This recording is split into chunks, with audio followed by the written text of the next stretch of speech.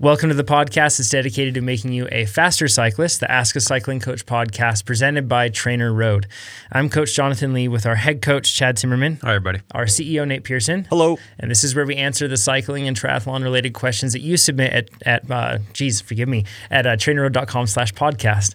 You can also join us live every week. We record this usually Thursdays at 8 a.m. Pacific. Today it's Friday at 8 a.m. Pacific. We'll get into why that happened very soon here. But you can join us live, and you can join us at forum.trainerroad.com. That's where you'll see the live stream will be embedded right there. All the conversation will be happening there. You'll be able to search through and find the show notes. You'll be able to search and find discussions from other people on the topics that we're talking about. It makes it all easy to find instead of it disappearing in Facebook and YouTube comments. So you can tune in live there and join us, and it's a great time. I guess the forum is kind of the first big thing. Then maybe should we transition to that? Not forum. Ooh, okay. We're bearing the lead. Yeah. Because the bigger thing is calendar. Of course. So Trainer Road, we have launched our new calendar product. And this is so that you can plan your training out so that you get faster. Yeah. It's been asked for a long time. I've wanted to do it for literally, I think, I had to send an email to another industry person 5-6 years ago. Yeah. I've really wanted to do this for a really long time because not only is it useful what we have today, but it also opens up this entire new world of things that we can do. Yeah. So we have a whole stream that we did of it yesterday. Yep, and you can check that out. That's up on Facebook or on our YouTube channels. If you're driving, listening to this as a podcast, then you can just tap that YouTube video and let it play in the background too, and then you can listen to it and grasp most of what we're talking about. But it was also a screen share, so you could see the actual features working. So you can check that out on our YouTube channel. I just want to go over the high-level features. First one, people have asked for this for a long time. When you add a training plan to your calendar, you can now switch the days around. Super nice. It sounds kind of silly, but you can do it, and it's very nice. Yes. Once it's then on your calendar, you can drag and drop workouts around. You can push a whole week out. So if you were going on vacation or something, you can move. It's very, very flexible. You can switch out outside ride or Trainer Road rides on the weekend for outside rides. Also, if you did an outside ride, it can just replace that ride that you did. You can plan outside rides, but not only that, you can plan outside runs. Swims or inside runs, I guess, too. Or swims. Yeah. Or what we call other workouts. So what I do is I keep track of my weight training. Yeah. And or then skiing or exactly insert whatever activity you do. Yep. And so what's cool about that too is when you add a triathlon plan, before what we had is in the weekly descriptions, it had the per day run and swim instructions. And this says, run at this or do these kind of swim intervals. And these drills, those are now actual workouts that get put on your calendar. So when you click on that workout, you'll see the instructions and description right there on the workout. All you do is click on it on the calendar. But it's its own little they're these little cards that we put on the calendar. So if you're a triathlete now, when you add a triathlon training plan, they're all there. Then you can switch them around. You can have your runs. You can switch them around to be on different days. And another really nice thing that we have are the ability to add annotations. So this is kind of in Gmail, I guess it'd be all day events. But how we use them is you can mark in things about your training or about your lifestyle that helps you adjust your training. Your subjective metrics, maybe. Well, that's one. There's a whole bunch of things. So this is what I use it for. I do it for travel, and I do it for sickness, and I do it for rest. Because I don't like a day that just has nothing on it. I like to put a little annotation that says, no, your goal today is rest. What you could do, if like Chad said, you could write in your metrics or something. I have recently been sick, and what I'm trying to do is every day write in how I feel and then how I respond to training on that.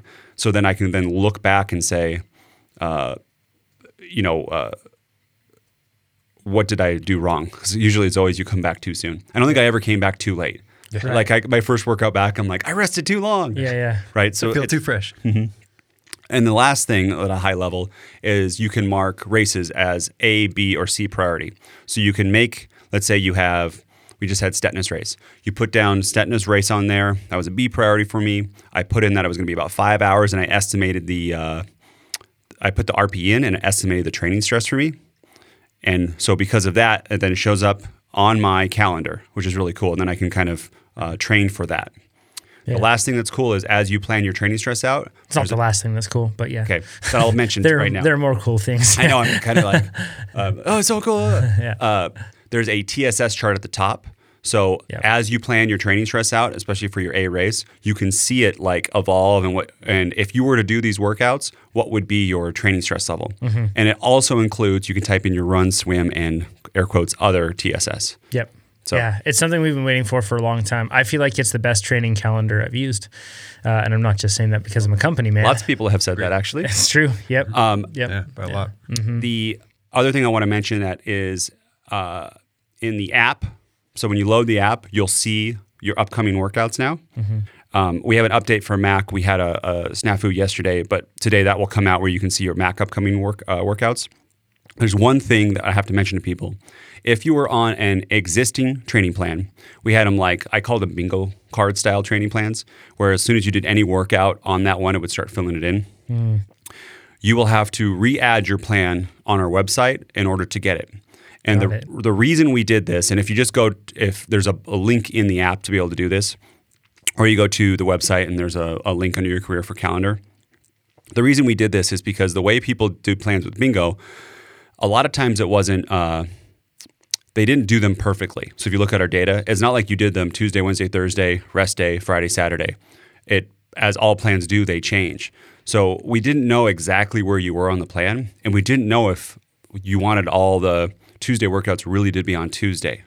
So what we've done is tried to make the pain a little bit easier or less, but to be able to add that plan back to your calendar. Yep. So just be aware of that. If you open the app and you don't see your training plan, just link to the calendar. It'll take you maybe 90 seconds to add it, and then you're good. Cool. Yeah. So check that out. Check out the live stream. Check out the features there on trainerroad.com. If you have an active account, you'll be able to just click on it. It'll show up right in the sidebar or show up in the app. Like we said, the Mac app's being updated right now. If you haven't activated your Trainer Road account, then you can go back through and check it out that way after activation.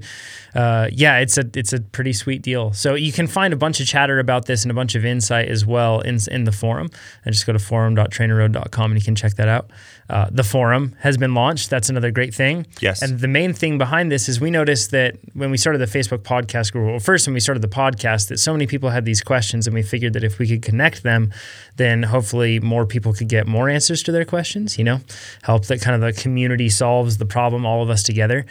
And it's been awesome. And that Facebook podcast group has grown rapidly. However, it's kind of a pain because you can't search back through and find something. It's difficult to keep track of a post. Facebook just seems to kind of do what they want in terms of filtering those things out. So it's really hard to find information. So we built a forum that uses Discourse. So it's a really, really good forum platform to use. And then we went through and definitely made it our own. You can tag different conversations in specific ways. You can search for keywords. You can tag individuals. You can get notifications from all of this. I even saved it onto my home screen on my phone so it's easy to access. It works really well on your phone, actually. Yeah, it does. It's like most forums are terrible, period. But then most forums are really bad when you're on your phone. But this one's perfect on the phone. So I am addicted. If you go in there, you'll see I'll go through and I'll answer I'm trying to read all these questions. Yeah. It's so there's it's really cool because it's been up for about 2 days now. I just looked; it's got 79,000 page views in 2 days. Yeah, it's growing rapidly. I know, but it's what the best part is are people. Not only are people getting their questions answered, but I'm actually learning stuff too. So I'm just looking at the top ones right now. There's one about low-fat diets or low-carb, high-fat diets. There's one about macros. There's one about improving power match, what we can do there. There's talking about our new features. Shaving your legs. Shaving your legs. I put a post in there about about my DEXA. So I have every single DEXA that I've done with all the details, also with pictures of how other people look, like famous people look when they took DEXAs. Yeah. And then how the DEXA relates to the Tanita and the Nokia scale. Yep. Yeah, Chad will be posting stuff in there when he finds something interesting or insightful in all of his studies. Yeah, Chad's been in there too. Yeah, for those that don't, I don't know if people really know this, but you are very much a student of the game. You research a lot. You're constantly doing a ton of research. I thought he made it all up. So, yeah. Well, honestly though, a lot of coaches just kind of run on that stuff, but you you don't do that. So it'll be cool to get some insight there. And then I'll be sharing all the different learnings and stuff. I said yesterday during the live stream that I would be sharing a post about my weekend trip. And I didn't share that because it was an absolutely crazy day yesterday. Busy times. But today is the goal. So, that's all new. But then there's another thing that's new. And it's something that a lot of the podcast listeners have asked for a very long time, and that's the ability to get Trainer Road kit. What? Yes, it's finally available. We're doing the kits through Jackaroo. They have a really easy to use store system because one of the main reasons we didn't want to do it is because we don't want to turn into like a logistics business or like clothing apparel selling business or software, right? We just want to do what we do best. So Jackaroo takes care of that. And if you go into the forum, so forum.trainerroad.com, you can look for kits, and then you'll find it. Just search for kits. Mm-hmm. And you'll be able to click through and get the kits there. If you have any questions on sizing, you can actually do live chat or send them an email, and they'll walk you through getting measurements to give you the precise size. To give you an idea, maybe we can go around the table on which sizes we use. So I'm 5'10" and a half. That half is very important. And I have a 32.5-inch inseam, and I weigh about 147 pounds right now. And I would wear the small slim jersey and small bibs. That's what I wear. I'm 5'16". 6'6", 198 centimeters. Yeah. I'm 84 kilograms, 186 pounds. And I wear in the one-piece suit, it's a large. It is a little tight, like vertically, but that just happens. Mm-hmm. For bib shorts, I could either go large or extra large. And for jersey, I go large. And that fits... The large is tight on me. I could go medium and have it be like, see every single, I don't like that fit. Yeah. And then extra large would probably be a little bit baggy on me. Yep. Chad? 6'2". I think that's 187 centimeters, about 85 kilograms, 185 pounds. My inseam's 34. Waist is 32. This feels weird sharing all this. And I wear, I'm pretty sure. He's got beautiful hazel eyes. Did I settle on on the beach? A large jersey? Yeah, you got large. I know my bibs are large. We buy the same size stuff. Yeah, and I got to admit, it's fitting a little uncomfortably tight as I train more. So maybe extra large. Maybe. Yeah, if your shoulders are broad. I find that, wait, for the top or for the bottom? Top. Okay. For me, I find like Probably still large, actually. I always like a little bit bigger bibs because I never feel like, because they're so compressive, they never get baggy. Bibs, yeah. But for jerseys, I always like to be more on the tight side. Same here. Right. But yeah. I have a shout out. I should clarify, hold on, before you do that. I'm 70 inches, so about 177 centimeters. And I think I'm at about 67 kilograms, 66 and a half, for those that don't follow Imperial. Cross season is here, and there is the thermal one-piece suit that they have. Mm-hmm. You see in that picture, or in that Trainer Road kits, you can see me wearing that kit. In the post, you're saying? In the post, forum. Sorry, on the forum, forum.trainerroad.com. Search for kits. You can see a picture of me wearing the thermal long or like single skin suit, speed suit one. Mm-hmm. I really like that one. And it's kind of got like a felt lining in the whole suit. Toasty. But when you do cross races that are like 30 degrees. Oh, yeah. 40 degrees. Perfect. Yeah. That's what I'm saying. It's great. I wore like... you can see I put like knee warmers on over that, and it's just perfect. Where other ways, I don't know, you start to get other base layers and stuff, and you're not, especially with cross, and it gets kind of uncomfortable. So if you do like to ride in the cold or race in the cold, that's a good suit. Yeah. Somebody in the forum is asking for my chest and waist measurements, like Chad provided. So I'm about a 29-inch waist, and then for ooh, that's slim. Yeah. I'm light, yeah. And then for the chest, I usually wear, in terms of suit jacket size, because chest measurement always varies, but suit jacket size, I usually wear a 39, like a 38 or a 40 cut tailored down to a 39. So that should give you an idea of where we're at there. So hopefully that helps there. That's cool having that live interaction there in the forum. Okay, so first things, should we cover Stetna's race? Nope.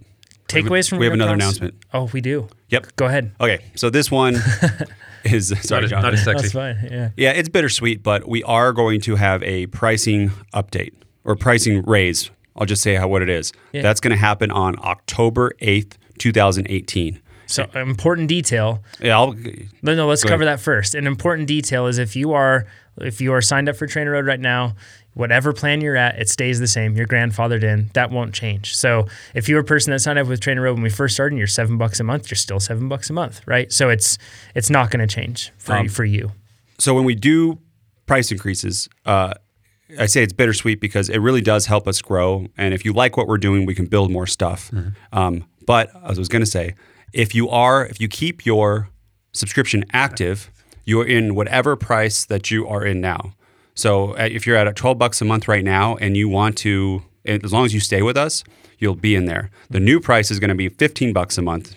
So to go 12 to 15, and the yearly price is going to go from 99 to 129. So if you do want to lock in, this is the week, or this next week is a great time to sign up, especially if you're not an active member, you're thinking about Trainer Road.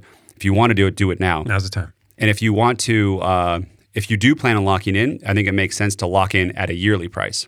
Because if you do that, if you're trying to lock in for a long time, the yearly price is less expensive. I think that if you do for $99, it's like $825 or something like that. So another question is, well, what if I'm on a monthly plan and I want to switch to yearly, but I don't get charged again until next February? That's okay. As long as you do the switch now, we'll lock you in at that $99. Yep. So this is going to happen. It's not going to be the last time it happens. Every single company used to buy soda for a nickel or something. Yeah, right? Exactly. Right. Inflation happens. Everything gets more expensive. Engineers get more expensive. Hosting and fees and all that kind of stuff. So please spread the word. Tell people. If people are on the fence, get in now, and it'll be awesome. So I just want to say it again, though. If you are a current member, we will never raise your price. Unless for some reason I get fired and somebody, I don't think it happens. Let's make takes that me not over. happen. As long as I'm alive let's and make in charge that of this not thing, happen. it's not going to happen. Okay, so racing time. Some takeaways that we have from these sort of things. Should I share mine first? Probably. Yeah, we should do that because it's less on key with everything. So I went up to Whistler, British Columbia for an extended weekend for 2 days of riding in the bike park and 1 day in Squamish, BC with the local there, Jeff Kabush, and friend of the podcast. Who's that? Previous guest on the podcast. He's a 15-time Canadian national champion, 3-time Olympian. Jeff Kabush. Yeah, that Jeff Kabush. I think a 6 or 5-time BC bike race champion, Downeyville multi-time champion. He's pretty legit. good. Yeah, he's okay at riding a bike. Yeah. So previous podcast guest as well. You can see that, I believe, 3 episodes ago. But anyways, we went up there just for some mountain biking, and I got completely thrown out of my element because it was dumping rain, and it's the northern rainforest up there. It's just incredibly, just everything was completely soaked and wet all the way through. And I learned some things from Kabush about how to ride in the wet that I wanted to pass on to our listeners. So first thing that I learned is that he runs compounds that are much more sticky and not as durable on his tires. So with Maxxis, they have one called Max Terra. Then they have one called Max Grip, and Max Grip is very gummy. You put your fingernail, push it into it, and it's almost like you're pushing into a gummy worm, right? It's much more, doesn't last as long. So if you're riding in the dry Southwest like we do, you wouldn't use it. It would tear apart really fast. You could use it, it would tear apart really fast. Okay. And it probably doesn't roll very fast on that sort of terrain. But it helps a ton when you're going over greasy rocks and roots. And in cyclocross, it would be super helpful if you are riding in muddy conditions to get a tire with a very grippy compound. It goes a long way. The other thing is he runs significantly less pressure. So whereas in the Yeti 5.5 that I was riding, I have 29 millimeter internal width stands flow rims. That's wide. So really wide. And then I run a 2.5 front tire, Minion DHF, and a 2.4 DHR2 in the rear. So big fat tires. At North Star, I run 27 and 29 PSI in those tires. And that's a loose over hard. And really gnarly rocks, right? Yeah. Mm-hmm. Now up there, I ran 19 and 20 PSI. Wow. So super low. It's 2/3. Yeah, but it was just what I needed to get the sort of grip that I needed. And Jeff runs really low pressures too down there or in those scenarios. So that was when we were in Squamish and all the really, the jungly stuff. That's what we did. Did that help? It helped a ton. So once again, cyclocross, if you have a tubeless setup, you don't want to go so low that you start burping, but drop that pressure as much as you can in slick conditions. No, the final day at the bike park, a bit of an aside, I did explode a rear wheel. But I was back up to 27 and 29 PSI. The rain had just washed away the landing, and there was just nasty rocks, and my wheel hit so hard on a rock, and it broke the rim and broke 2 spokes. So over there. Does the DHF have that other grip? It does. Too, but you weren't running it. No, I wasn't running it. I would have loved to have run that stuff. I bet it would have been even more helpful. The other thing that he said is, the looking ahead aspect is really important, like even more so important, because you can find yourself in an off-camber section where you're just sliding down and then you get too far down. But the big thing is he always looks for little spots where he can inject momentum. Basically, like, momentum is your friend in slick stuff. Even though you want to stop and collect yourself, if you carry more momentum, you don't slide down on off cambers. You don't have to have the issues where you're sliding and stopping. So momentum is your friend, and what he does is, like, in between rocks and roots, he looks for a spot like, can I get a few pedal strokes in? And they're not like jamming as hard as you can, but they're strong, smooth pedal strokes to just carry that momentum. That's like 700 watts for him. Right. Strong and smooth. Strong and smooth. So, and it's always about keeping momentum. And once again, tying this back to like cyclocross, that's huge. If you can go through like these off-camber S-turn sections that are so common in muddy conditions with cyclocross, if you can carry as much momentum as possible by smoothing out those turns and then finding spots to put in those pedal strokes, it'll really help. And then the other key, of course, staying low, right? Low with your chest. That just helps so much on putting more front-end traction on through the hip hinge. Through the hip hinge. Does Jeff hip hinge? Oh, like a pro. Yeah, I bet you Lee never taught him that, right? No way. Yeah, it just happens. natural. All the pros do it. It was so crazy trying to follow him. And then Marty Lazarski, another Yeti ambassador, is from Squamish, like on their home trails. These trails are so incredible. I think there was one for about 45 seconds. I was only in the air or landing, and it was all natural, just lumpy little stuff. So it was all us just bunny hopping from one spot to the next. It was incredible. So good. Jonathan is a nature geek, and he falls in love more than anyone I've ever met, where it's almost amazing. At first I almost thought you were faking, but I know now it's not faking. Well, we'll drive somewhere and he's like, oh, we should pull over and take a picture. This is so beautiful, guys. Oh my God. So I just imagine you in Squamish, like not paying attention to the trail and being like, oh, Jeff, look at this. Oh, it was amazing. Double rainbow. Oh my God. Double rainbow guy for sure. Yeah, we were stopping to take photos, but it's amazing to see how good those riders are at bike body separation. And what that isn't just. So what is that? Because I'm bad at that. Yeah. So so a lot of people, when they start out, they're very rigid because they don't want to get loose on their bike, and they don't want to, get. And honestly, if you're just loose on your bike, chances are you'll have a problem. But they have such a strong and stable platform through their legs and through their feet through the bike, and then they're so light on their hands that they're basically just standing on their bike almost without their hands on the bars. They don't need to, right? Mm-hmm. Like the hands on the bars are more just like very low, like light rudder guiding like a ship. But the terrain is just lumpy and rolly and turny. So if you are not separated from your bike, your body is lumpy, rolly, and turny. But they just soak it up, and there are points where the tire is hitting the crotch of your pants, your rear tire, because you're so low in a section, or there's a section where your helmet is hitting the bars, and because you're so soaking everything up. But they just do so good at soaking everything up, keeping the tires on the ground and momentum. Yeah. On that note, when we did the clinic with Lee McCormick, by the end of the day, there was one run. Lee went first, you went second, I went third, and I finished really close to you guys. And it was the first time I actually got in touch with that bike body separation in a really, really impactful way. It's amazing, right? Yeah, it's incredible. Yeah. Here, it's for turning too. Is huge. Huge. So I'm going to go through why I think I suck. Okay.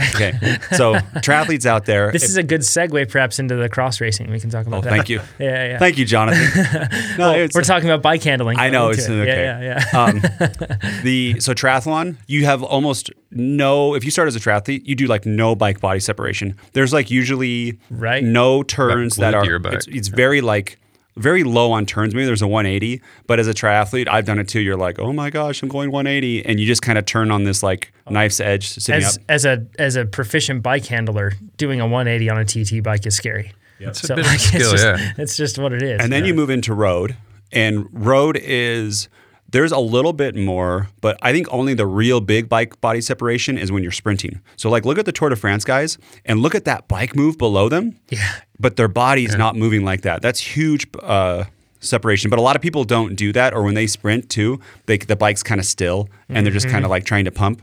And then when you get into mountain biking, then that is when, if you don't do bike body separation, like especially for a turn, I just got this maybe last winter where the bike is leaning, Yes. but you're pushing the opposite pedal as the bike leans, and you get to a point where when it leans, your knobs hook in, and then you turn. And it's like you're on Yep. rails. Magic. And that, like, you wouldn't Isn't do that on a road bike, right? That much No, leaning. no, you wouldn't. But it's so that evolution as a triathlete, it takes a while. Unless I didn't even really think about it.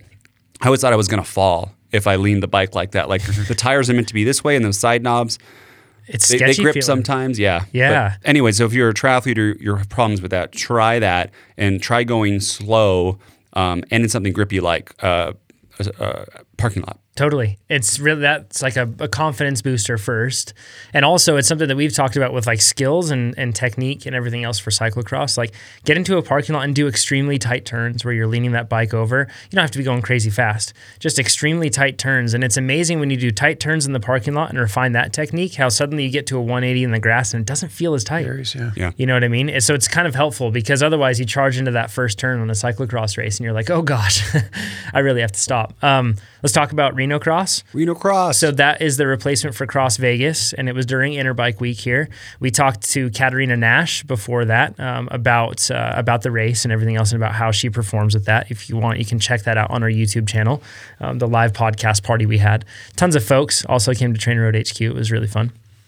But the course was non-technical. Is it fair to say? Yeah, it was half of it was very thick grass, at least in the early races, and the other part was very dry grass over kind of hard. Yeah, it was But kind not of, technical. Yeah, the I didn't find a single spot where I felt like it was like the sand was hard to get through. I got through once in practice, and then in the race I couldn't get through Wasn't it. the fastest way to go. No, yeah. You ended up basically getting to the point where a good rider could get through, but you were doing the thing where you like basically hop every time and then like just sink down. The men's elite for the sand, they would ride about halfway through, but they do an effortless like jump off before they They stop. would ride until their speed started to decline, Yeah. and then they'd hop off and keep going. Chad saw me do this. I was the opposite. Like I would go and then I'd get stuck and then I would get off and I'd go, oh, you did it too wrong. Because I thought I would. You were far from alone, though. I know, but I know what I should have done, but it's hard to execute that. Totally. Yeah. So a few things. I raced just the industry race, the wheelers and dealers race, they call it. You can actually check it out in the forum. We'll be posting the links to my rides and Nate's rides from this one. Chad bowed out on this race. He hurt his hip. Cheering from the side. Yeah. He was drinking. Yeah. If you met Chad at Cross Reno, someone just asked in a Reddit post if you ever have fun. Like you should have came to Cross Reno. Yeah. Chad was having fun. I know how to have fun, yeah. Yeah, it was You good. knew how to have fun. So I had a front row start because a Toyota dealership was one of their sponsors and I bought a truck. Oh. So they pulled me up to the front, which is pretty No, sweet. that's not how it happened. Can I tell the real story? That is exactly how it happened. Okay, they said, is any of our sponsors from Reno, Dolan, Toyota? And Jonathan goes, I just bought a truck there. And the guy Yeah. goes, come up. And the whole No, group no, goes, no. You make it seem like it was begrudgingly. He was happy to let me up. I know, but the whole Worked group out was well. like, Well, of you're course. not from Reno. Like, No. You're not one of the Dolans who owns the No, thing. no. But it was great. I mean, it's just cross. It's fun. It's industry race. It's not like world or Yeah, world yeah. champ or Back out something. of here with your negative vibes, Nate. That's terrible. So, It was funny. front row start. That's funny. I got a good start and held the lead for most of the first lap. You can check out the race on Flow Bikes, actually, that streaming service. You can watch the race thereafter. But I had a good start, and I just remembered about 3/4 of the way through the lap, I was like, oh, yeah. Oh, wait. You haven't been training for 4 months. This is probably going to go explode Yeah, really soon. that's deadness. And that happened. Yeah. scenario. Yep, that happened. But I flatted on the second lap going into the sand pit because there was a curb, and I flatted there, and then it slow leaked for about a minute, and then after that it was totally flat. But I just turned lemons into lemonade, and I kept pushing, which was meager power at this point. But it was really good training on learning how to be loose on the cross bike and kind of be okay with it, especially in the off-camber sections in the grass. It suddenly made a non-technical course technical. And what I basically learned was the fact that you have to be with cross, if you keep the power down, you're better. And with a flat, the same thing. If you have a flat and you have to nurse it for a lap, keep the power down, not be smooth, kind of like what we were talking about with Jeff. You can't be surgy, but if you keep that wheel spinning rather than just ease off on it, when you ease off, it likes to slide down off cambers and lose momentum, but you just stay on it. What tires did you run? Well, the Clement Loss LAS did not like them. I felt like they rolled quickly. for sure. But they were the least confidence-inspiring tire I've ever ridden for cross. So those are a file tread tire, and they were made for Cross Vegas, which is now dead, a grass course. They're made for grassy cross File courses. tread with side knobs, right? It's very small. Yep. Yeah. Yeah, but it does have them for sure. Yeah. And they're, I think, 33s. They're 33s. And we had some here. I actually tried to put them on my bike last year, but you couldn't set them up tubeless. And I was like, I'm not going with tubes. Yeah, I think they make a tubeless version now, but the ones we have are not tubeless. So you were running that one instead of we had bigger gravel tires, but because the grass was so thick, that's another takeaway. We've mentioned it before, but riding wide tires in thick grass is extremely slow. Yes, it's hard. It slows you down a lot.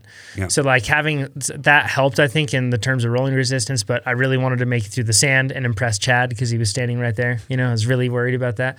So I went into the sand pretty hard, and that's when somebody had kind of trenched out a spot just before and after, and I went straight into that, and it just bam, and it, running a tube, it's so easy to pinch flat, and I'd forgotten about it. I should have been more ginger, but I screwed up there and flatted. So I did 2 different races. I did the 4-5 race and the industry race, and I rode 2 different tire sets.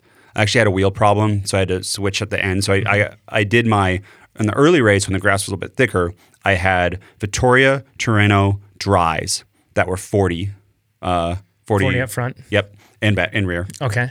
And those were N2. People go, you can't go over 35. No, the race director talked to like the USAC, like national referee, and they're like, you can, as long as you have bar ends, you're fine. Yeah. Like, they said as long as it's like a non-championship race like this, I think that they can check it and they could enforce that rule, but in this case they weren't, and especially the wheelers and dealers race, there was an e-bike, full suspension fat bike towing a rollerblader, so I really don't think they care. But even the 4-5, they said it was fine, because I asked the race director before, I'm like, can I run these 40s, because I don't want to get disqualified. But anyways, it's really, the tire is awesome, but that 40 I like in a loose over hard or gravel racing, and then I switched to the 33 for the industry race.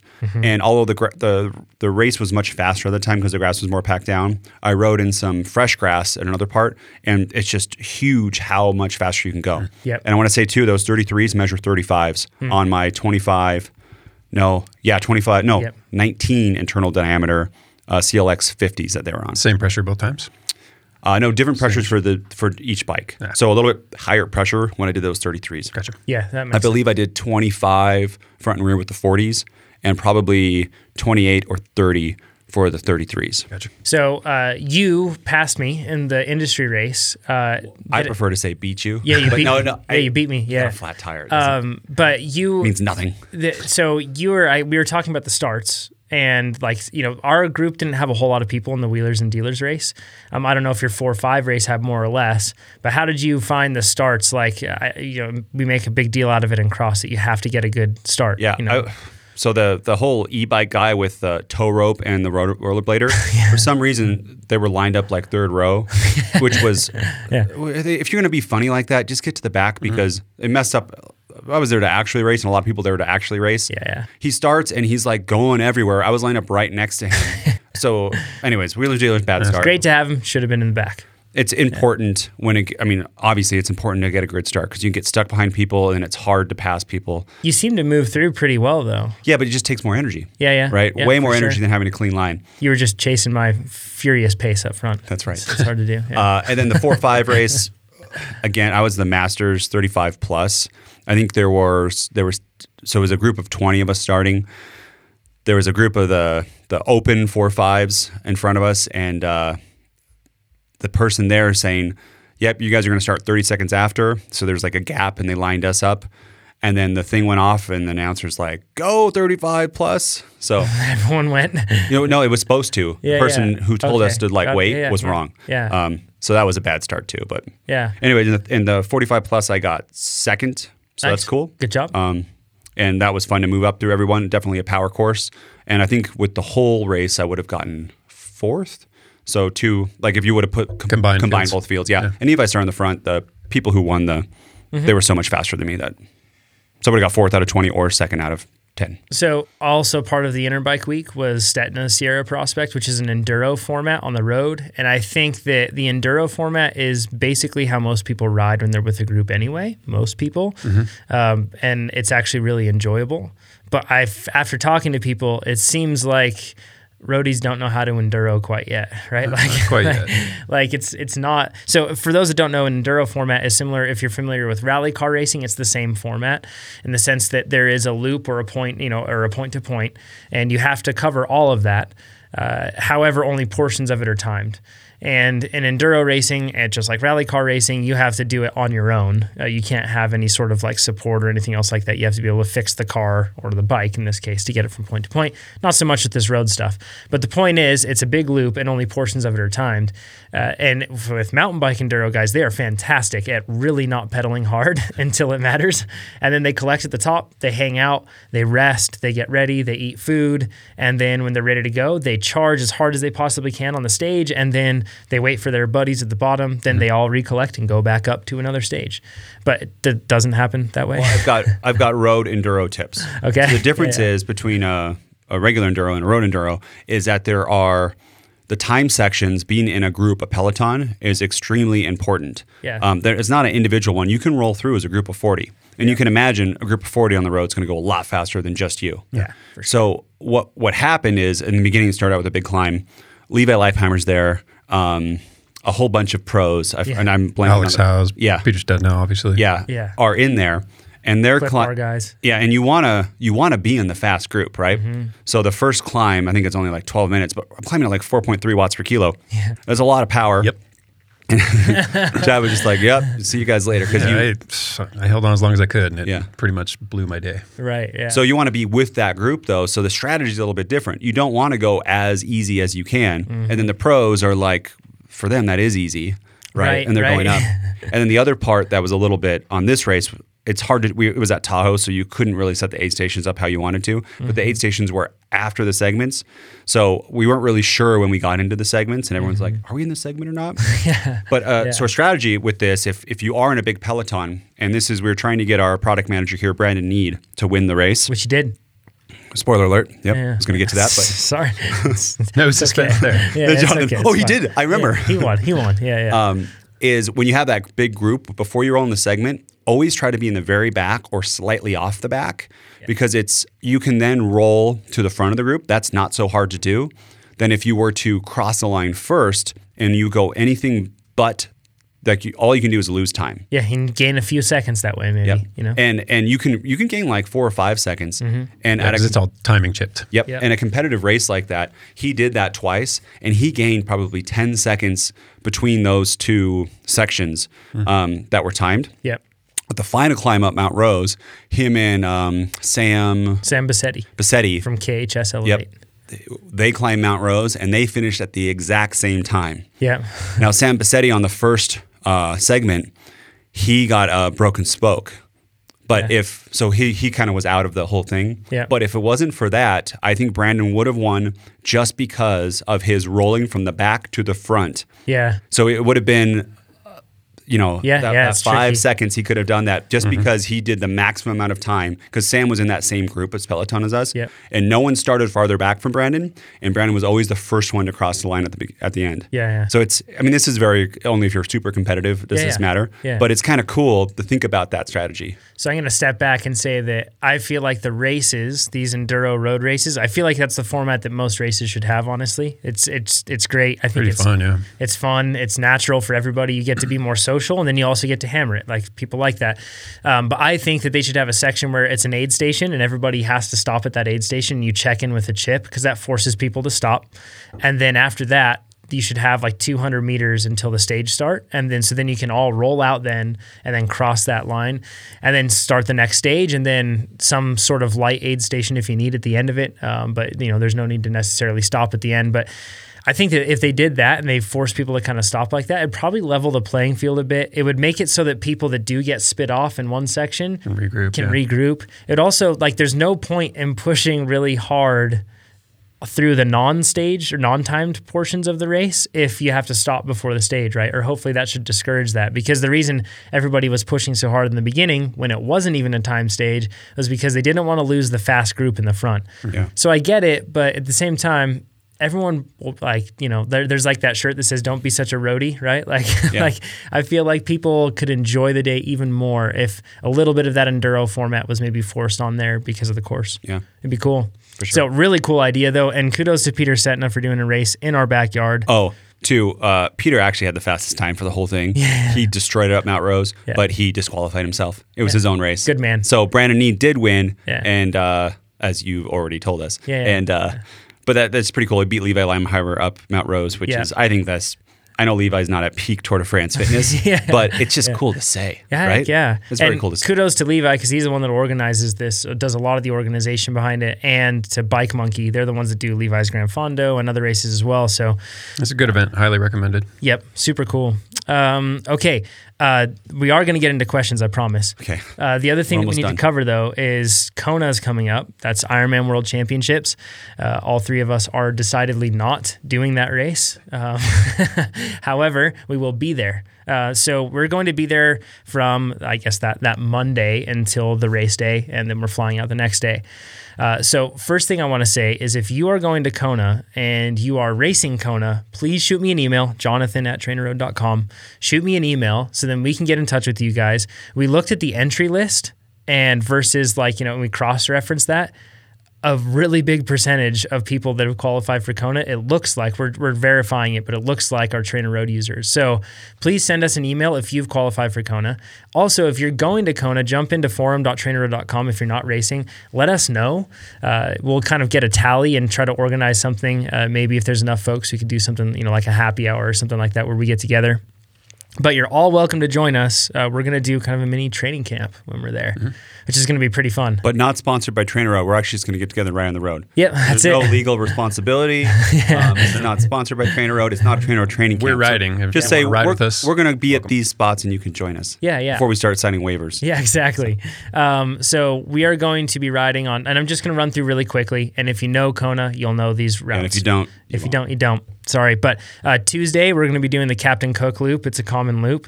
On Wednesday, we're going to do we're going to be climbing Coloco Drive, which is, for those that don't know, I think it's in 12 miles, you get 4,600 feet of climbing. That's a lot. 14, yeah. Yeah. So, and then we're going to do a Waimea loop. So that's starting in Waikoloa, going to Waimea and back. It's not a ton of climbing.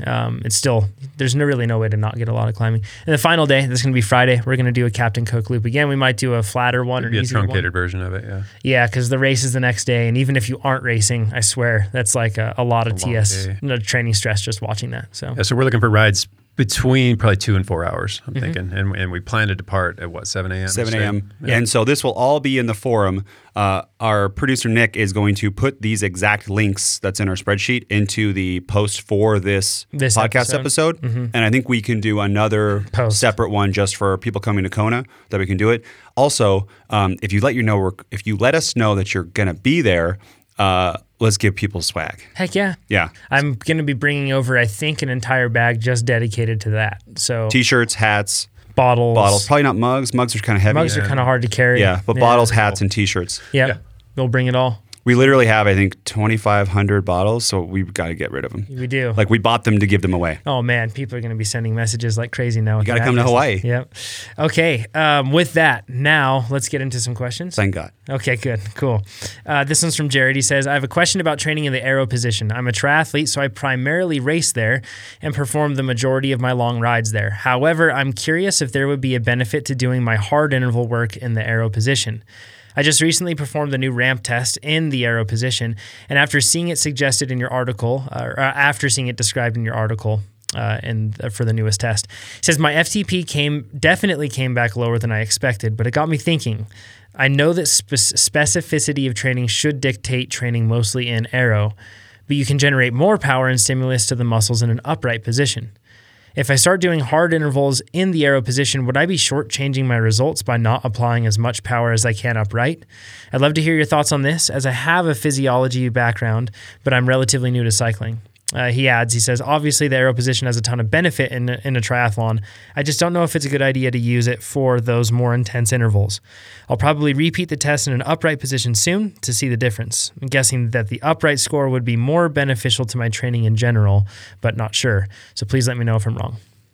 Yeah, this is a this is a topic we've discussed and kicked around quite a lot. So it's not something we take lightly. We don't just throw a quick solution at it and just say that's it. We're right. We've figured it out. We've actually given this a lot of thought, and it kind of boils down to training the position versus training the physiology. And when we talk about training the position, that's the specificity that we're talking about. Jared's talking about. Yep. So. And that's the crux of it. That's what we have to decide. Where do we draw the line? The physiology. If you just attack the physiology, sit upright, try to maximize the adaptation. That makes sense, right? That you're going to utilize a higher percentage of your oxygen uptake, so it's a greater stimulus. Therefore, derives with proper recovery, a better adaptation. But you can take cross-country skiers, for example. They generate massive oxygen uptake because they're employing a lot of muscle mass in a very specific manner. Does that mean that will make them a better bike rider? Yeah. Probably not, because it's very not specific. So the muscles that are doing the job cross-country skiing aren't the muscles that you're going to employ on the bike. By that same idea, the muscles you apply you're utilizing in an upright position versus one in an aero position, it might not translate as well. So it's really hard to say one is absolutely better than the other, but we are leaning towards specificity. If you're going to have to race in this position, it does make sense to train in this position. If you're going to do high intensity efforts in this position and it comes at a lower power output, but that power output is specific to the position you're going to use in a competition, that makes sense to us. So, especially if you're a triathlete, where it's only that. Yeah. I would say if you're a 40K time trialist and that's your A2. Maybe not though if you're let's say you're a road rider. Stage racer. And your TTs are going to be part of it. But totally. Yeah, right? Then maybe on that I would be sitting up. That's a strong case for absolutely sitting up and maximizing the physiological adaptation, not worrying so much about the specific position. Because you're going to be using that on all your road racing. Right. Yeah. I think discussing the delta that he would have between the upright and so aero that's position. We'll get to that. Let's first talk about, just keep in mind what your goal is. And your goal is to become a faster triathlete. It's to maximize race performance. So, how do you have to decide what's going to work better. And again, we lean more towards this more specific training in the more specific position, even if that's your higher intensity workouts. Yeah, that makes sense. So we're looking at the line is between sitting higher and generating more power, but that does require more energy and inspires more fatigue. So there's even that to weigh against it. Totally. Whereas if you stay lower and you're more aero, you utilize less energy. That's less stress on the body, which could lead to a stronger run in the case of a triathlete. So you're saying too is you might actually put out less calories, use less glycogen, just a less of a toll on your body in general, which is just huge in triathlon. Yeah, absolutely important. So. We did, however, kind of put a hard line on where we say, you're good. There's a difference between your upright FTP and your aero FTP. Don't sweat it unless you've reached this point. And we feel like 5% is a pretty reasonable difference between the two. If there's a 5% discrepancy between your upright position and your down low position, you're probably fine. This is something you can probably overcome by the time you work through the base build and specialty cycle. Which is how we separate our training plans into 3 sequential phases. Exactly. And if you don't, and that 5% discrepancy stands, it's what we consider to be minor and not worth concerning yourself with. But you push above that, and that's when it's probably time to start considering, what's wrong with my position. Maybe it's a little too severe. I'm working way too hard for the actual speed I'm garnering. It's a really tough physiological toll. The power's there, but man, it destroys me. Or the power's just not there because my position is just too harsh. For triathlon, you might have a really closed off hip angle too, which can be pretty difficult to just get out and run based off of that too. And what some triathletes do to overcome this is you build into your position. Yeah. And so instead of just slamming it down and you see you have lost 12% power, you start to lower it slowly. And you as you adapt and you get better at it, then you just come down 2.5 or 5 millimeters. We did this very thing with the 40K TT trial. I started with a really high stack on my aero bars, and then each week I would take out 5 millimeters.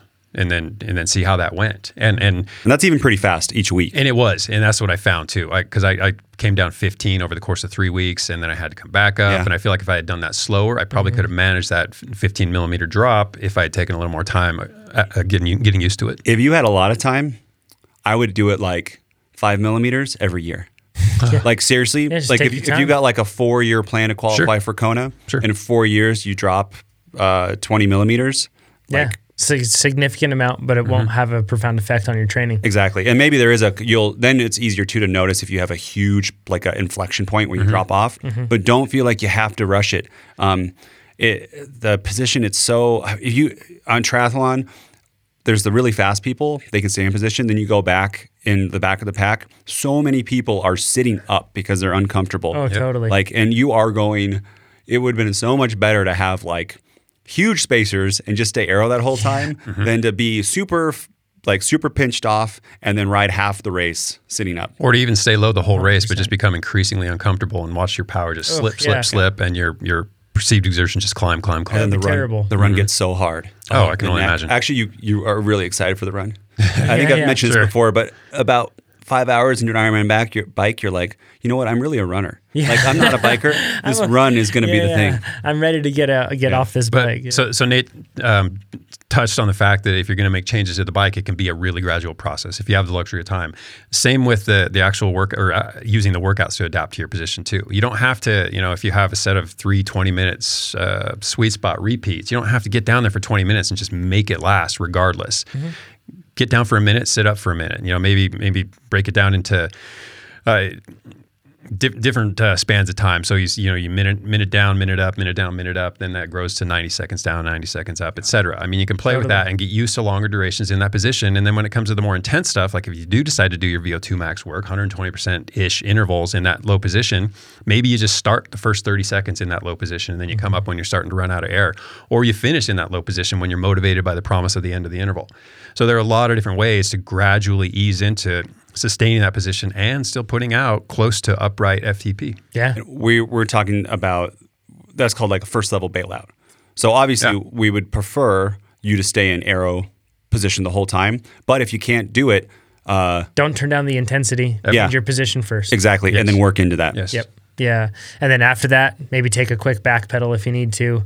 If the back pedal doesn't work, then maybe you need to turn it down. Or you could skip an interval, depending on what we've talked about this a million times. A lot of different ways too. Yeah. Yep. If it's Billats, you might be skipping a interval back pedaling. Single. Yeah. Yep. Ready for Inyaki's question? I am. Next one. Cool. Let's do it. He says, hello, I'd like to have a plan with 2 peaks, one at the end of March and then another in July. How should I plan this considering I want to start training in September?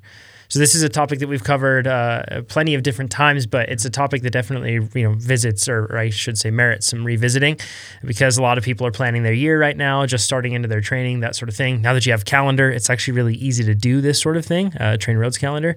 So you can throw things on and adjust them from there. So first thing I would recommend, Inyaki, is that you tune into episode 142, because we talk about how to peak twice in a season. So that's very appropriate for what you'd ask. Then on our blog, we have a bunch of different articles. So one is 4 ways to train between peaks. So we really talk about what you would do between those peaks that you would have in your season, which is really in the end kind of what you're getting at here with your question. The other blog post that we have is how to recover, maintain, and build fitness after completing a full training cycle. So after you go base, build, specialty, it covers some options that you have there.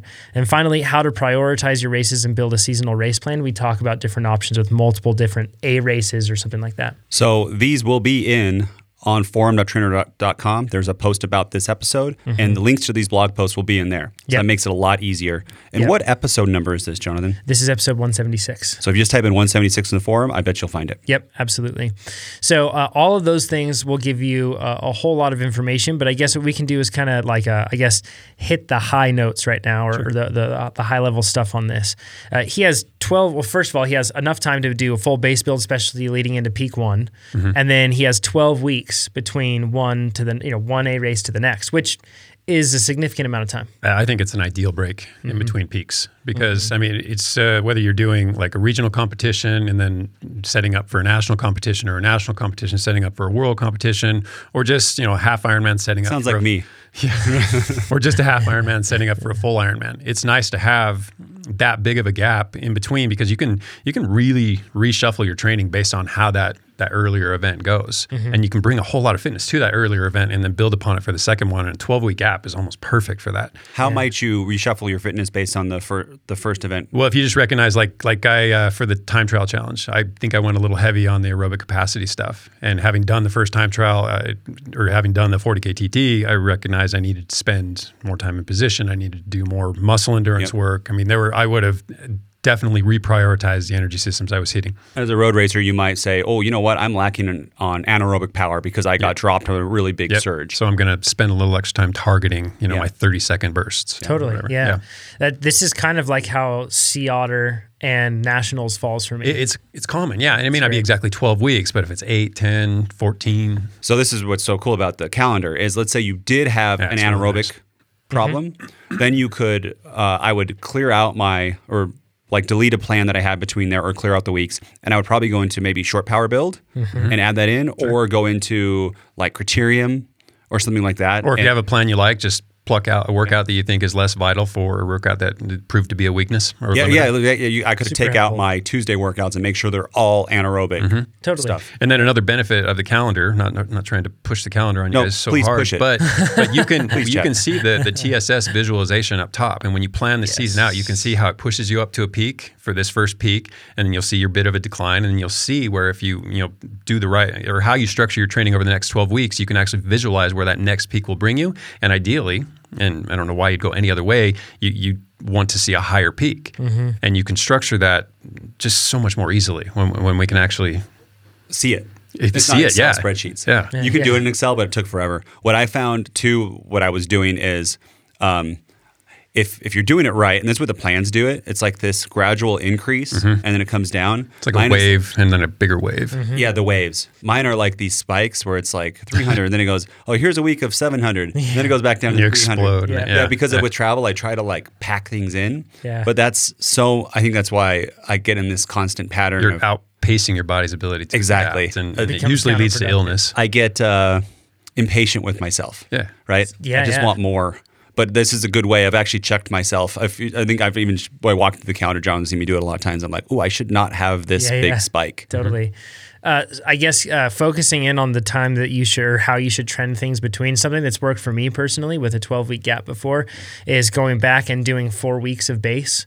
And then after I do that 4 weeks of base, then I have enough time to fit in a whole specialty plan. I like that idea very much. And it doesn't matter. I mean, if you're a little burnt, then maybe you make it traditional base and you keep the intensity low for those 4 weeks and you let your body kind of realign. Otherwise, dive into 4 weeks of one of the sweet spot plans. I mean, just a 4-week chunk out of that is a really good way to kind of refresh, get away from full intensity and specificity, and just dial it down and prep yourself for what's to follow, which can be another build phase, could be another specialty phase. But you have 8 weeks to work with, and that's perfectly aligns with the duration of most of our plans. Yeah, it's a really good way to do it, and I've found really good results with that. Like it really helps, especially. So like I guess just sharing what I'll be doing this year is I'm going to be doing full base build, and then or actually I'll be doing a base and build up until April, and then at that point I'm actually going to be switching over and just doing a bit of base and a specialty. So kind of the same thing. I think it's a great approach. Hopefully it's a fun way to go about it. It's really motivating too, because you can see what you got wrong or what you nailed on that first event, and that's so much more information to work with going into that second one. You're not going into a single season peak just hoping that everything pans out the way you planned it. Yeah. So it's kind of a dress rehearsal. I love how jazzed Chad is about calendar. It's amazing. I wish I'd had it when I was coaching. Right, exactly. The next question is from Johannes. I hope I'm saying that correctly. He says, hey, I'm a dedicated podcast listener, and I could listen for hours on end to your detailed, nuanced answers to your questions. Cool. I'm glad, honest, because there's a lot of hours of it. So he says, keep it up. My question considers periodization or block periodization. I'm using air quotes around block periodization. I'm not currently a trainer road user, so if you reference your training plans, please state what parts of the plans you are after. We'll keep it devoid of that, or at least just loosely referenced. He says, I'm currently at an FTP of roughly 300 watts, so about 4.3 watts per kilogram, and a pretty high VO2 max of 72. That's really high. That's high. That's really, really high. He says, in my latest test, and my volume is about 6 to 9 hours a week of training on the high end in the summer and closer to the low end in winter. He says, last winter I did a block periodization for my interval work that looked like 2 weeks of threshold focus, 1 week of VO2 max focus, 1 week of recovery. Low intensity work was kept roughly constant throughout the entire block. He says, I have 2 questions. Number 1, what are your thoughts on this block periodization as a whole? I'm considering making the block a bit longer for this winter, say 5 weeks instead of 4, while keeping the recovery at 1 week. I'd mainly just be adding more threshold work early in the winter and moving over to more VO2 max work closer to racing season. Do you want to cover that first before we get into the next question? Cool. So block periodization is just, it's kind of doing what we do already, but it's just doing it in smaller chunks. So you could look at the base build specialty cycle as 8-week block periodization. Where it differs is block periodization gets a lot more focused at different points in the training trajectory. So rather than focus on VO2 max and anaerobic and some steady state or muscle endurance over the course of a week, every week, you target one of those things and simply maintain the others with just little touch-ups. So this allows athletes to really target something that maybe they're lacking in. It allows high-level athletes to really target things that they can't get enough stimulus by training concurrently and hitting all energy systems, an opportunity to target just one and improve just that one. So it has purpose, but it's just like anything else. I mean, it's just another training methodology, and it can work for you, but we've said it, or I've said it a few times, it's just like throw it at the wall, see what sticks. Some things prove highly effective for some riders, some not so much for others, and it comes down to a lot of variables. Largely, how much time you can commit, the level of performance you've ascended to at that point. It's a workable methodology, though. Mm-hmm. The trick is maintaining the other energy systems while you're focusing on one.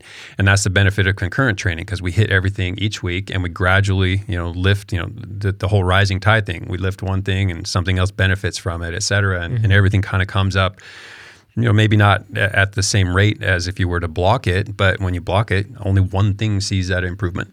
And that can be pretty tough too, because I found that if you're just a week of VO2 max work nonstop, it's really easy to get really fatigued pretty quick. And it's a lot easier to burn out. But before I took off for Italy, I didn't have enough training in my legs. I knew it. So I did a 2-week block of sweet spot work. And man, I got to say, it saved my butt. Because those were long days, just grinding on the pedals up long, very steep at times climbs. And that's exactly what I needed. So that's all I targeted for that period of time. And it worked.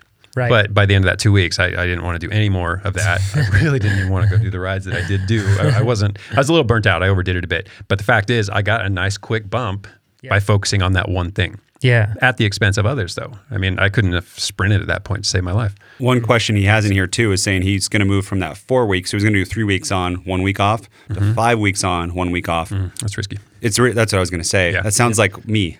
Let's just do more. That's a big jump. I mean, you've shown yourself that you can handle 3 with a week recovery promised at the end. I'd be hard pressed to go any more than 4. I'd probably just tack on a couple workouts and see how that went. I mean, that's a big leap. So what you're saying is cautious. Maybe instead of adding that extra week, add more volume in those 4 weeks. Yeah. I mean, there's a lot of ways you can more subtly nudge it up than to commit to an entire extra week of stress, because that's a long loading cycle. And I question that at the end of it, he's going to be able to rebound after a single week of recovery. If he's using trainer road workouts, which I'm sure he is, you could just do a +1 where it just adds 15 minutes. Yeah. You get 1 extra interval. You do that 1 or 2 workouts a week. Chad, wouldn't that be a great way to add a little bit extra volume? Yeah, that's probably would be my first recommendation. And something, his next question is asking about adding in more anaerobic work. He's wondering if he should sprinkle it in, and maybe that's a great way to do it on the anaerobic ones, is just to have a workout that just adds maybe 1 more interval, that sort of a thing, because then I know that I've found that you kind of get a lot of this stuff if you've ever done like a week of racing. Like last year, I think I did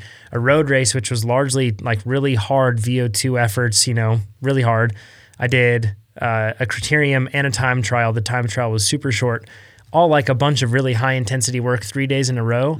And then I had a Friday race and a Saturday race as well. So like that was a really packed week, all extremely high intensity short racing. And it really takes a toll, even for somebody like me that really loves that sort of training. My body readily absorbs it. It can really take a toll. Interbike week was crazy. Yeah, I think the lack of sleep is the hardest part, right? Well, sleeping, Yeah. drinking, and raising. Yeah, It's hard. it's pretty rough. Still reeling. Something that I guess kind of applies to this, and it's a question that we've gotten before and we've talked about before, is kind of what happens to your body, I guess, in terms of how the fitness, the residuals you get from this different sort of fitness or different focus you'd get. Yeah, and we broke this down really specifically. I can't remember what the episode number was. We'll look that up. We'll but I'll post it touch on it there. really quick. I'll just give you a fast rundown of it, but there is a more detailed discussion on the matter. So when you're focusing on one energy system or one type of fitness, and you don't want to fully neglect the others that you've worked hard to build, you want to maintain them, but it doesn't take a heck of a lot to maintain them.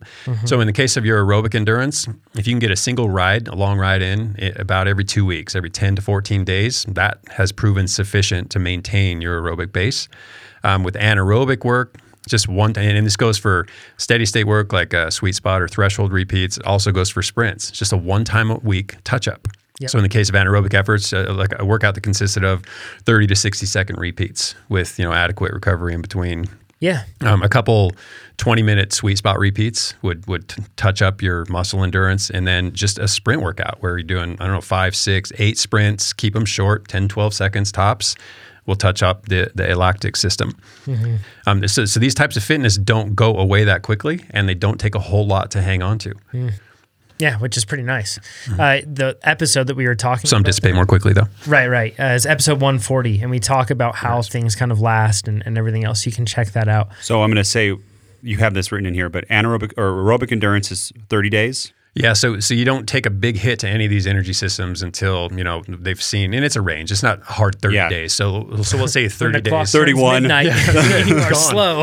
No, it's like 30 days plus or minus 5. So we're talking like a 25 to 35 day range. But it's still a drop off. It's right. That's where the biggest drop starts to happen. So if you don't catch it before then, it's going to be a lot longer road back. And then with anaerobic power, it's more like 20 days. With muscle endurance, your steady state, sweet spot, threshold stuff, about 15 days. In sprints, you gotta stay on those bad boys. It's about 5 days, and it starts to go away. And that's too where kind of we've talked about sprinting. You don't need to start in November. That fitness builds quick and it dissipates quick. Yeah, so you kind of do it at the end. Yeah. And then producer Nick, can we get this information into the forum? Great. So forum. Look at me. Forum.trainer.com. Yep. Search for episode 176, and all this stuff will be in there too. Yep. Absolutely. Next one's from Rick. He says, "Hope you're well. I'm a very in all caps recreational cyclist. Over the past 3 years, I've spent a couple of months into my cycling. Then life takes over and interest tails off. This year, I started well February through April, but following the birth of my first child, I stepped off the bike once again. Not to be blamed for that at all, Rick. That's common, and I think it's admirable too as well. So." But it's also okay if you don't. Yeah, of course. Go and tell people how to live. He says, "We're now in July, and I've signed up for Trainer Road, and I'm determined to improve. Firstly, get back to where I was in April." He says, "Firstly, I'm trying to get back to where I was in April, then push on and see where I can take my fitness to. I have no specific goals beyond this at the present time." He also mentions that I'm not carrying a great deal of fitness at present, and being realistic, I'm carrying too much weight for my 6'2" frame. He says he's 96 kilograms. So he says, "I'm undertaking your sweet spot base phase and have just commenced week 3. I note that in a few sessions I've completed so far, there are various prompts to undertake single leg exercises. I have to confess that I've skipped these, as when I take my left leg off the pedal, the sessions seem to pause because I'm using a Stage's left side power meter, and the kicker is my setup." So before we get any further into his question, we should just address that part. You can actually take, you'll get 0 power reading for that sort of stuff, and there's no way around it with the Stages. Yeah, because it's only measuring one side. And actually what the Stage does is it doubles one side. Yep. So it's on the left. So if you do single leg on the left, it's going to be double the amount. Yeah. And then if you go single leg on the right, it's going to say 0. Yeah, so you'll get like normal looking wattage, on one side and nothing on the other. Yeah. So when it should be half on one side. Stages, That's just the way however, it is. now has left-right. Yep. So that would fix that sort of issue. But that's just what it is there. If it is pausing the workouts, though, there's a feature in Trainer Road where you can turn on pause or play workouts with cadence, and you could turn that off and it would not pause the workout at least. Yeah. So it won't auto pause if your cadence confidence goes to zero. Yep, exactly right.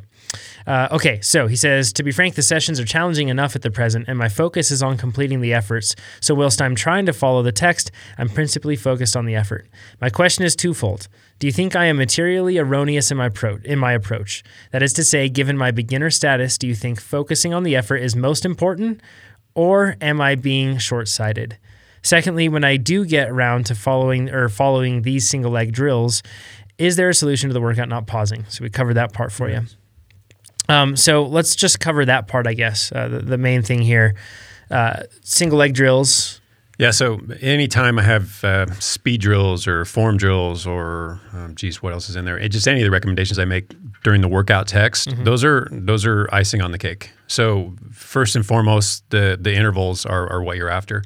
And if that means omitting the drills or turning the text off, whatever, do that. I mean, you need the fitness first. We're not trying to build form before fitness. There's the priority is always going to be on making you a capable rider first, and then we'll refine how well you ride your bike later. If we can do it at the same time, great. Yep. But if not, just focus on the quality of the workout. Yeah. The intervals, I should say. Now, Nate, you said that, when you've been going through these ones, that you don't usually do the pedaling drills. You feel like you've reached a point of proficiency with that sort of thing where it doesn't deliver a whole lot of benefit. Expert. So 10 years ago or 12 or 13 or whatever it was when I was doing Chad's indoor power classes, 12. I was totally doing all of those.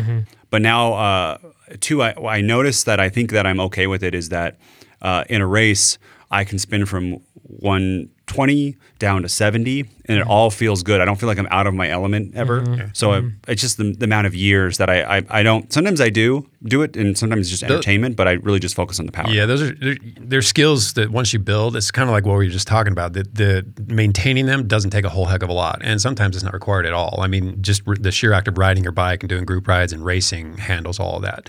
Yep. But if you're a new rider, I absolutely recommend doing it. And Yeah. if you're a rider who's never done them before, I recommend at least trying it. You might find some form of improvement. And if you can make even the smallest improvement in how you turn the pedals over one time, imagine how that magnifies across thousands and thousands and thousands of revolutions. Yeah. For me starting, it was pedaling at different cadences felt so weird. At first? As At first, come yep. from a triathlete background. At first, getting like a higher cadence was really hard, and then it was weird. Like once I got used to that, then getting to a lower cadence was really hard. Yeah. So try to be more. Now I feel like I'm more adaptable, flexible. So I'm like hungry for more and more drills in the workouts that I have right now. And it's awesome to have them. Trying to retrain movement patterns. Exactly right. Subtly, but yeah. I'm very focused on biomechanics and making sure that my knee injuries don't crop up again, right? So a lot of PT, and then when I'm on the bike, I'm not just pedaling and calling it good. And it should be stated that right now the training isn't difficult to hit any numbers or anything like that, right? So I'm not compromising hitting my targets, but it's of chief focus actually for me is to make sure that I can hit those different cadence ranges and do so in an efficient and safe manner with my knee. And I'm not, wobbling side to side. There's no instability in my foot or ankle or anything else like that. But it's actually going through checking in my mind, like, are my glutes engaging properly? Can I feel that? Right? Like, because it's impressive to see you may have it down at 85 RPM, but when you go to 95 RPM, it might go sideways. And you might not even see the issues, but pay attention to how your muscles are actually firing and feel those contractions. And you may notice that you really pedal sloppily, even though it may not look sloppily. It may be very sloppy once you pick up or drop your cadence. We see so many people once that drops the cadence, they start pedaling with their ears and shoulders, right? They're throwing their whole entire body into it. And that's something that if you're doing that, especially on a trainer, then it can be pretty tough. So yeah, a trainer, a trainer's a really good place to practice this sort of thing too, because it's really no consequence. I mean, doing single leg drills out on the road. Yeah, don't do that. Yeah, unless you're really quite adept at them, and it could be argued that why would you even do them if you're already away quite from good cars. at them? Yeah. Yeah, rollers, another thing that I would just say with these pedaling drills, you may think that you have your pedaling drills down when your bike is perfectly stable, but then when you get on rollers, it's fantastic because there's a level of instability there that really requires you to ride with more core engagement as well, and it just refines the patterns with your legs. So, So stick with them. If you have, or if you feel like you could improve, if you feel like it's fine, you don't need to go, then, sure, skip them. But the main thing is don't sacrifice the quality of the workout. So, Carlos, he says, I have a question related to heart rate during sessions like Gould that begins, or he says, begin the interval set with a high output interval. After some minutes, this drops down to little or below threshold. Or a little below threshold. He says, in the beginning of the interval, my heart rate ramps up as expected. But when power returns to something more manageable, and he says that in quotes, and he says he's quoting you with a smiley face.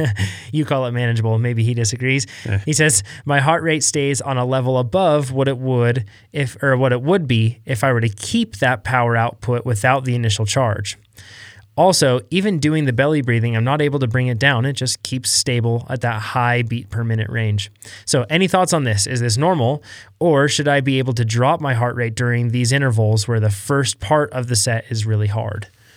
So Carlos, that's exactly the design of the workout. That's exactly what we're after. Mm-hmm. So we're looking to get that initial surge in the heart rate and your oxygen uptake and get you huffing and puffing, ramp up your heart rate and breathing, which move linearly together. And then hold it there. And we have better luck, and coaches and physiologists have better luck holding it there if they don't just do the bash you over the head 3-minute, 5-minute intervals where you just hang on for dear life.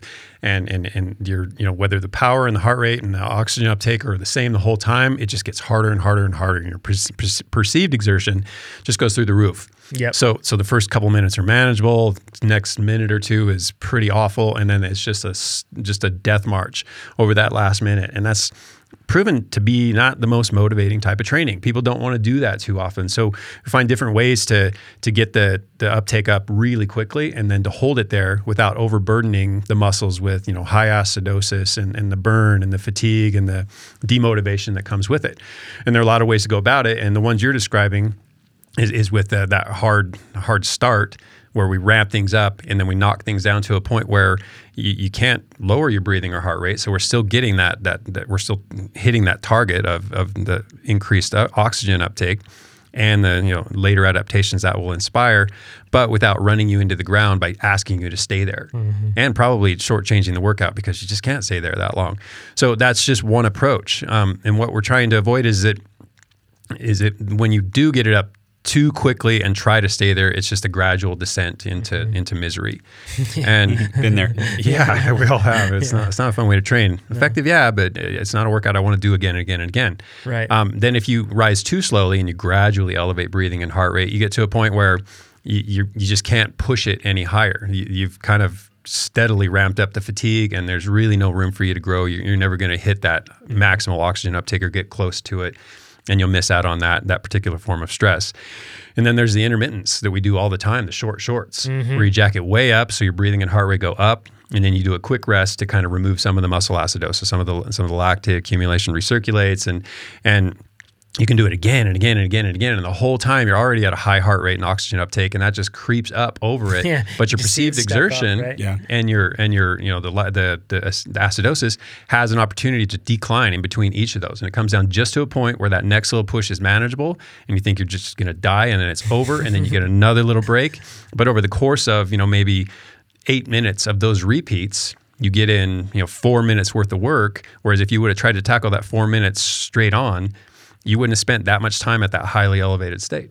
Isn't there a little bit of race specificity, like where you go hard? All and of it. That's like breakaways. And a lot of those workouts, and I think he's describing Gould, but there's also race winners, there's hard starts. Those have that effect, but that's not exactly what I'm targeting. More in those cases, I'm targeting exactly that, race specificity. What's it like to go full gas for 30 seconds and then try to settle in at 95%? Threshold. There's a lot of benefit to be derived from that sort of familiarization outside of the physiological adaptations. Jonathan, you're good at that because in the crits, see, that's how you make it stick, a breakaway. Yeah, I've pretty much never not won a race without an effort like that, right? I've never been to a mountain bike race that didn't start exactly that way. I've never been to a mountain bike race that rolled out slowly. Or a crit race, or not a crit, or cyclocross. Or cyclocross, yeah. They push hard. And also, think for those of you that don't do those races, but you've done a road race, let's say, heck, even like a Grand Fondo, there was a decisive moment at some point in that race, right? And this sort of fitness puts you in the driver's seat a bit, and it can be really helpful rather than just being, a passenger along for the ride. It's the opposite thing too, where you guys are so fast.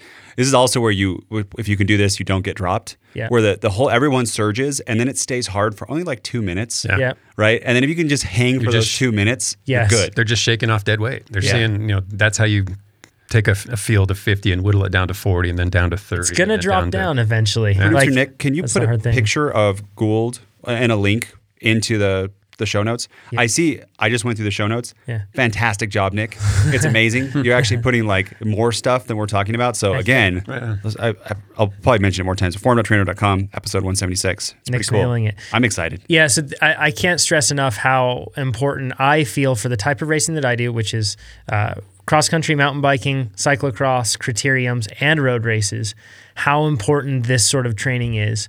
And like I know that Chad said, yeah, that's the intent, but for all of us, that's par for the course too. We should say that seeing our heart rate not drop down to where we would expect for that normal power output, that's par for the course. So in this case, Carlos, don't worry. It's nothing abnormal. Pretty much in general, don't worry about your heart rate. Yeah. Like worry about doing the power, and then Chad's worrying about where everything should be. Yeah. Right? Yeah, I'll take care of the rest. All right. We're going to rip through 2 more questions. Sound good? Okay. Cool. This one's from Justin. He says, thanks for the amazing podcast. My wife and I sometimes joke that it's the podcast dedicated to making our son a sleepier baby. Ha, ha, ha. Yeah, hey, I know how it goes. He says it always helps him nap when we are driving around running errands on the weekends. He says, I think it's the soothing voices. My wife was a radio talent and promotion major and complimented you all on your articulation and enunciation. Oh, yay for us. Thank you very much, nice. Justin's wife. Very kind. I hope that your baby is sleeping well. Justin then says, I have what may be a silly nutrition question. I try to fit my weekend rides in early and don't often have time to eat beforehand. I can already hear Coach Chad saying just wake up earlier, but please hear me out. I know that for shorter rides, less than an hour to an hour and a half, you can typically get away with eating beforehand just as you can, without eating beforehand, just as you can with indoor rides. Thanks for the correction, guys. It says when getting out for a ride around 2.5 hours or more, this of course doesn't work out so well. I usually need to leave very early in the mornings before my son is up and before the summer heat really kicks in. Usually that's just enough time to kit up and get out the door.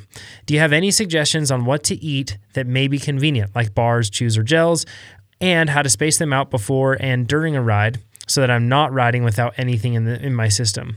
He says, I do have a gluten allergy, so pick things like toast and English muffins. Quick things, forgive me. That are out of the question, or he says quick things like that are out of the question. He says, I'm willing to admit that I'm carrying a few extra pounds, so I'm sure most people would say don't eat anything. However, based on all the episodes I listened to, this seems possibly counterproductive.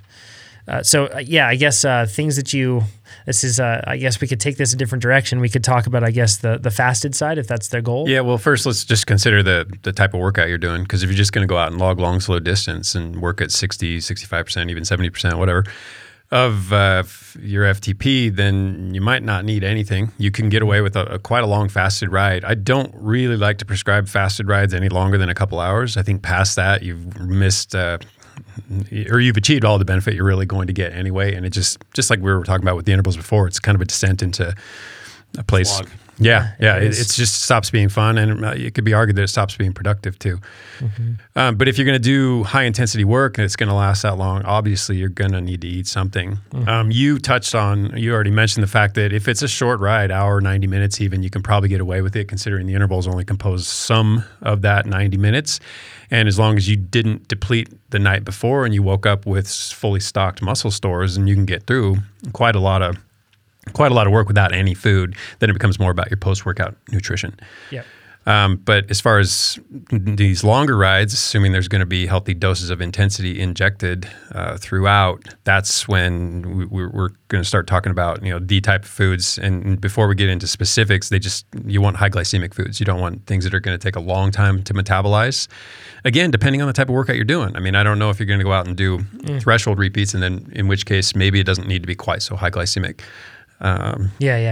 Yeah, probably you want to stay away from things with a ton of fiber and that sort of stuff. Certainly fiber, certainly fat, probably healthy amounts of protein. A little dose of protein has been shown to have some But you don't want benefit. just bacon and eggs and that's it. Yeah. Yeah, no. So I guess for sure not. I guess we can run into some suggestions that we have. Nate, you had a great suggestion since he has a gluten allergy. How about gluten-free toast? I got time for toast. Gluten-free toast and honey. Yeah, that could work. Yeah, and we're talking like just prior to the ride too. So like 10 minutes as you're kitting up, saddling up. I mean, before you head out that door, get the toaster going. that's a good time. In the U.S., we have we're called Panda Puffs, and I'm almost positive they're gluten-free. I think they are, yeah. Corn-based. That with a banana.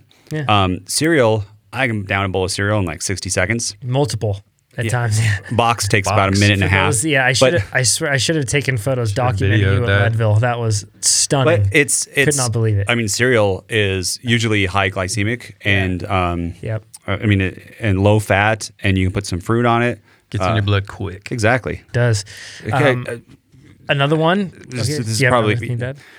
I've done this, but like Cinnamon Toast Crunch and stuff, like you get some of the more sugary kiddie cereals. Yeah. But I feel if I'm doing it right before a ride, that's the time to do it. My son likes I'm a horrible parent, and we allow our kid to eat Captain Crunch, but Captain Crunch right before, that's delicious. That makes it like you want to just do the ride, and then once you eat it, you get so depressed and like guilty that you do not fail your ride. Is Captain Crunch still like eating a mouthful of razor blades? That stuff used to slice my mouth like crazy. Yeah, if you eat too much, yeah. Yeah, okay, still the same then. Hasn't changed. Okay. It's not fit for human consumption. Yeah, exactly. Gluten-free pancakes could be an option. I use Birch Benders. You can get them at most. Right? Yeah, they have a gluten-free. They have a gluten-free mix. They have a bunch of different mixes, really good ones. But as silly as this sounds, I actually picked this up from friend of the podcast, Keegan Swenson and Sofia Gomez Villafane. They'd make pancakes, then carry them out for their mid-ride food sometimes. So they'd have their goo gels, they'd have everything else. Potato pancakes. That'd be good. So for the Birch Benders gluten-free, what you do, and my wife's really good at this, you make a whole bunch of pancakes and you put them in the freezer. Yeah. And you can store them for a long time. Then you take them out, you can just microwave them or toast them depending on how you want the consistency. Yep. So it's a quick way to get carbs in the morning. And if you're going to be riding and you want to carry something with you, pancakes are extremely portable. You don't just toss into your jersey pocket. I'd usually put it inside a bag, and you'll have like a sweaty pancake everywhere. That'd be gross. But Did you put anything on them or just straight pancake? I would just do straight pancake with the Birch Benders stuff. It's not particularly sugary, but they have a really good flavor to them. And they're kind of spongy and chewy, which is kind of fun to eat rather than a regular pancake. You'll notice that some regular pancake mixes are clearly made to be used. Either they're very sugary or they're made to be paired with a lot of maple syrup or something. These ones, you can even eat them on their own. And they're good. So Birch Benders should be paying us for this sort of stuff. SIS gels. They should be paying us too. Yeah, right. Salted strawberry. SIS being science and sport. It could be any gel. Totally. But we like we've found those ones to work. I disagree. I think the SIS gels and their isotonic formula is the way to go. Yeah, we found that they don't screw. That's the only gel I've used that doesn't screw up my stomach. So those ones could be good. Also, rice cakes. This could be really nice too because you could have like a rice cake with Scratch Labs, their portables book. You can get that. They have one of them I absolutely love. It's brown sugar, so it's rice, brown sugar, a little bit of egg, and a little bit of bacon. Oh, it's delicious. It's like breakfast in a little rice cake, and you can get that. That's easy to eat. That's something that you can cook a bunch of them beforehand. Like on the weekend, we'll usually, if I have a lot of training or racing coming up, we'll make like a full platter of the things, and then we'll wrap them all up. So then you can just grab from the fridge, toss it in your pocket, and roll. That could be another good option too. And two, with the waking up early, I think we only suggest that for big races. Yeah. Like if you're doing. For Leadville, I woke up early enough because I wanted to get extra food in. Yeah. But for workouts, I wouldn't wake up early to try to get extra food. For most stuff, my advice is simple. It's just preload the night before. Just make sure you have dinner. Don't do a hard workout and go to bed carb deprived and then expect to have anything the next day. Top off the morning of. That's like a just prior sort of thing, 30 minutes, 10 minutes ideally. And then just eat early and often over the course of the ride, depending on the intensity. Yeah, and the one thing that I've found, like when I was doing fasted rides, I would ride for 60 to 90 minutes without taking something and then just eat like normal thereafter. If you're looking to just not do the fasted approach and just make sure you have enough fuel for the ride, then, eating somewhat regularly, whether it's every half hour, whether it's whatever it is, but within an hour, you just want to take in enough that you're not depriving yourself too much. So, and you can figure that out with the power meter. It'll tell you how many calories you're burning. Really easy. And we have an article on that on the blog. I believe you can check that out. So look up nutrition. You'll be able to find a bunch of ones. Artem, this is the final one, and this one's kind of toward you, Nate. So we'll get into this one. He says, "Dear coaches, in the past few podcasts, you've gone in great length at how to be a successful support crew with logistics." Or he says, with logistics being a main part of the conversation, taking care of things based on the racer's behalf, supporting strategies. These are all very interesting episodes, but eventually it drove me to wonder how much well-organized external help actually aids the rider. This means that someone that goes out on their own without a support crew has to fight so much harder. This has always baffled me about road races with domestiques shuttling their key riders, but in the pro field, playing a team sport, I could understand this. Outside the pro field, however, it feels extremely unfair to the rest of the competitors. Would Nate have gotten his sub-9 belt buckle if not for Jonathan and Chad?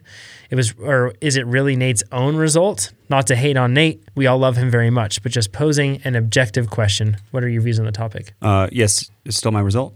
Thanks for the podcast, everyone. It's. Did you appeal to get us medals too, Nate? Yeah, exactly. You jerk. So Leadville it's very beneficial to have a support crew. Yeah, but you kind of have to. Yes. It's kind of its own animal. We were trying to figure out if there actually were aid stations over the... I sent out some questions to some other people. One person said no. Another person said, I think so. That there's race aid stations? That there was aid provided at Leadville. So there's the neutral aid stations, I saw that, but in the places where the support crews are, I mean, there are hundreds of people. Yes. Like it's almost a 1-to-1 ratio between racers and support. Yeah, actually, some people may have more. Families and friends. Like, there's a lot of folks. So it's not like I go through here and it's everyone else is stopping at the race aid station. And it's Jonathan and Chet. Just the Trainer Road Show. Yeah. Us, It's like a big party. We had minimal support actually compared to many of them. Yeah, we were just a couple guys standing with bottles. People had like whole camps set up and flags that showed their rider where to look for them. They had people stationed at each aid station along the way instead of a rotating group. Yeah. So I think that for big one-day amateur races like this is par for the course. It's actually, I think it's part of the strategy. Yes. Just like saying, hey, you have a mechanic. Is that cheating? Because it's not your own. No, like you should go to a mechanic, especially me and a lot of this stuff. But you know what I mean? It's like it's part of the checklist of doing it is to have, at least for Leadville, is to have a support crew. Mm-hmm. Yeah, you can do it without one, sure. But man, it would be extremely hard. How many bottles would you have to carry? Yeah, it's true. No, I mean, to stow them along the course, or as long as there's those aid stations at the ones, you could do it yourself. And I know they had see these aid stations though, like actually saw them. I don't know. I thought I did, but it could have been a very elaborate setup aid station for like somebody a group, else. Like That's all I found. Yeah. Yeah. So I wasn't looking for it either. Right. We were. Yeah, we were. And you guys didn't see it. No, we never found it. So maybe if someone informed... There's a ton of people helping, but never neutral. Trainer.com could put in there. And I'm not talking about the aid stations there's a Columbine or the last one I think at St. Kevin's where the support crew is not allowed. Those are neutral ones. At the ones where the support crew was allowed, the only neutral support that we saw was from specific brands. So there would be like... I think it was Motion Pro or VeloFix or something had like a mechanics area.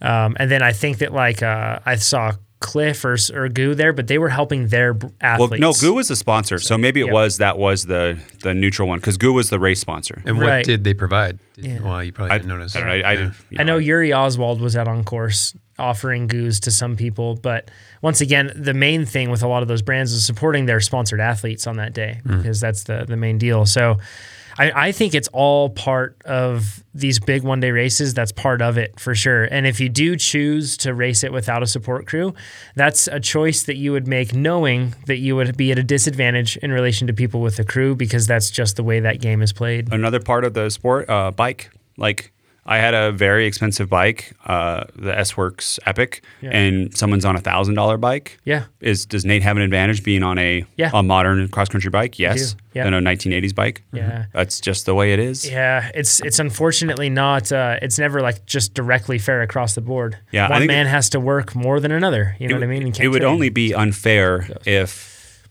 for instance, you guys were in a spot where you weren't allowed to be. Exactly. And no one else could be there, and I was taking advantage over other people there. Yes. But so at Leadville, I think what we time it? 3.5 minutes of stops that I had?